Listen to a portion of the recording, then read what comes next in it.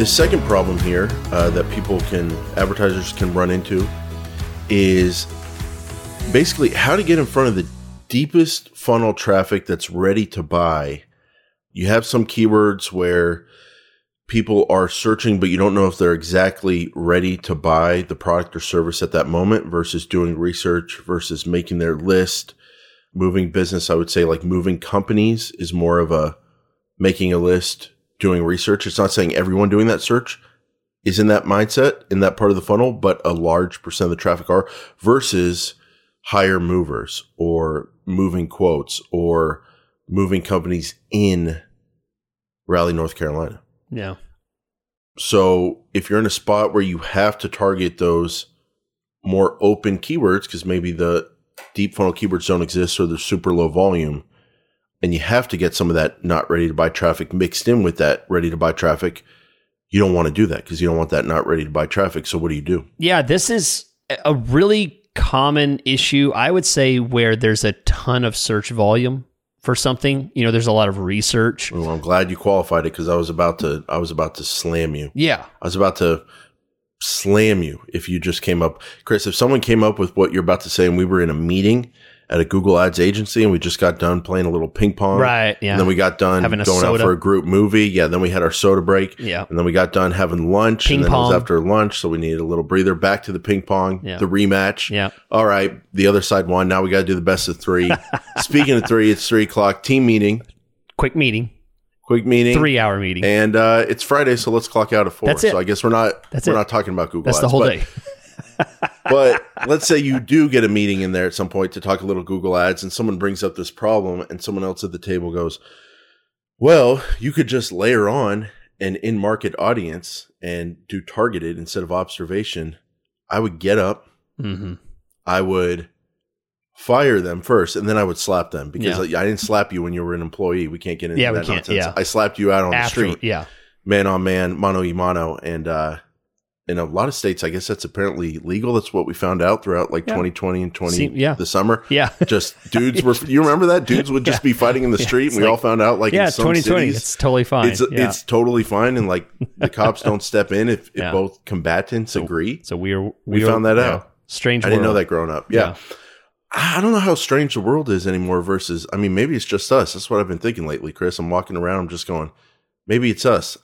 But yeah, so I slapped you after I fired you because in a lot of cases, this isn't a real answer because the volume's going to be too small. And when we're at that Google Ads meeting, we need answers that are actually going to affect the account. So go through this solution again, Chris, and then we'll talk about the big pitfall you have to watch out for. Yeah. So like I was saying, this is something that I would propose if there's plenty of search volume. So here's national advertiser. Yeah, national.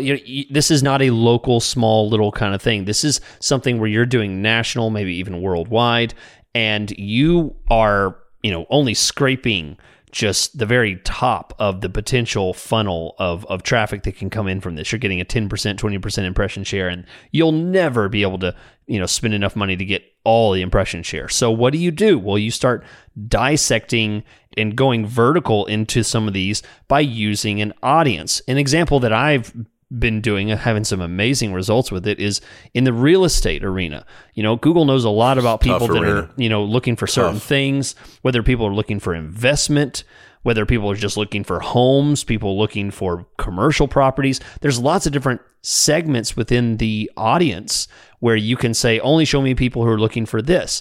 And by doing that, then you can use some more generic terms and get some great results. I've been just destroying this campaign, just doing an amazing turnaround from what was just kind of a bland set of keywords by using in a targeted audience. And to be clear, what I'm referencing is a in-market audience. Those are some of my favorites. They're specific audiences in Google Ads that you can change to a targeted audience. And what happens is when Google shows an ad, the person both has to search the keyword and they have to be within that in-market audience. And an in-market audience just basically means Google's seen what they've been searching for, what they've been looking for, pages they've been going to, and said, it looks like this person's in market for a home, or this person's interested in investment, real estate investment or something like that, and then they'll put them in that in-market audience, and boom, you've taken a potential impression size of millions and reduced it down to, just a few 100,000. And it can be a whole lot more impactful without the same amount of budget requirement. Yeah, if they're in the market for a new home purchase, to be buying a home, and you throw on, crazy keyword, but you throw in houses in phrase match. Right. Oh, gosh. Oh. Or houses in Houston broad match. Pretty open. And what is the definition of a keyword where some people are ready to buy and some people aren't? Like, that's another name for a broad keyword. Yeah. So I really like this idea.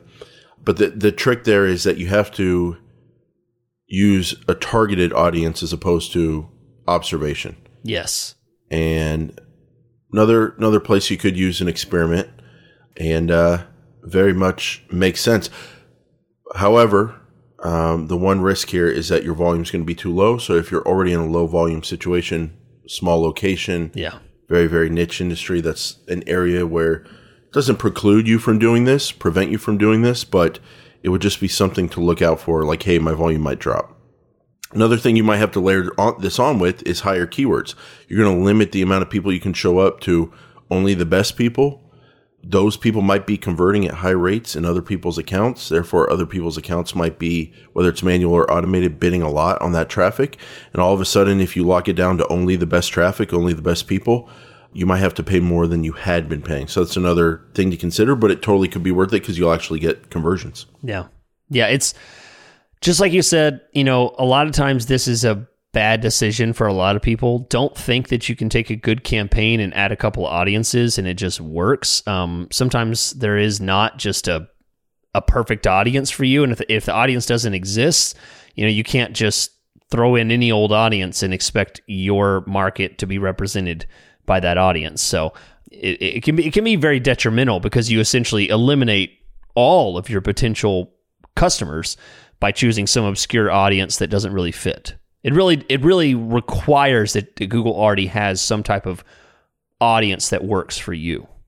Potential second slap-worthy offense is if you take a good campaign and layer on a targeted audience on top of it to a campaign that was already good. Yeah. That might not be a good idea because it's hard to make a campaign really, really good. And that could totally mess it up if you try to do that.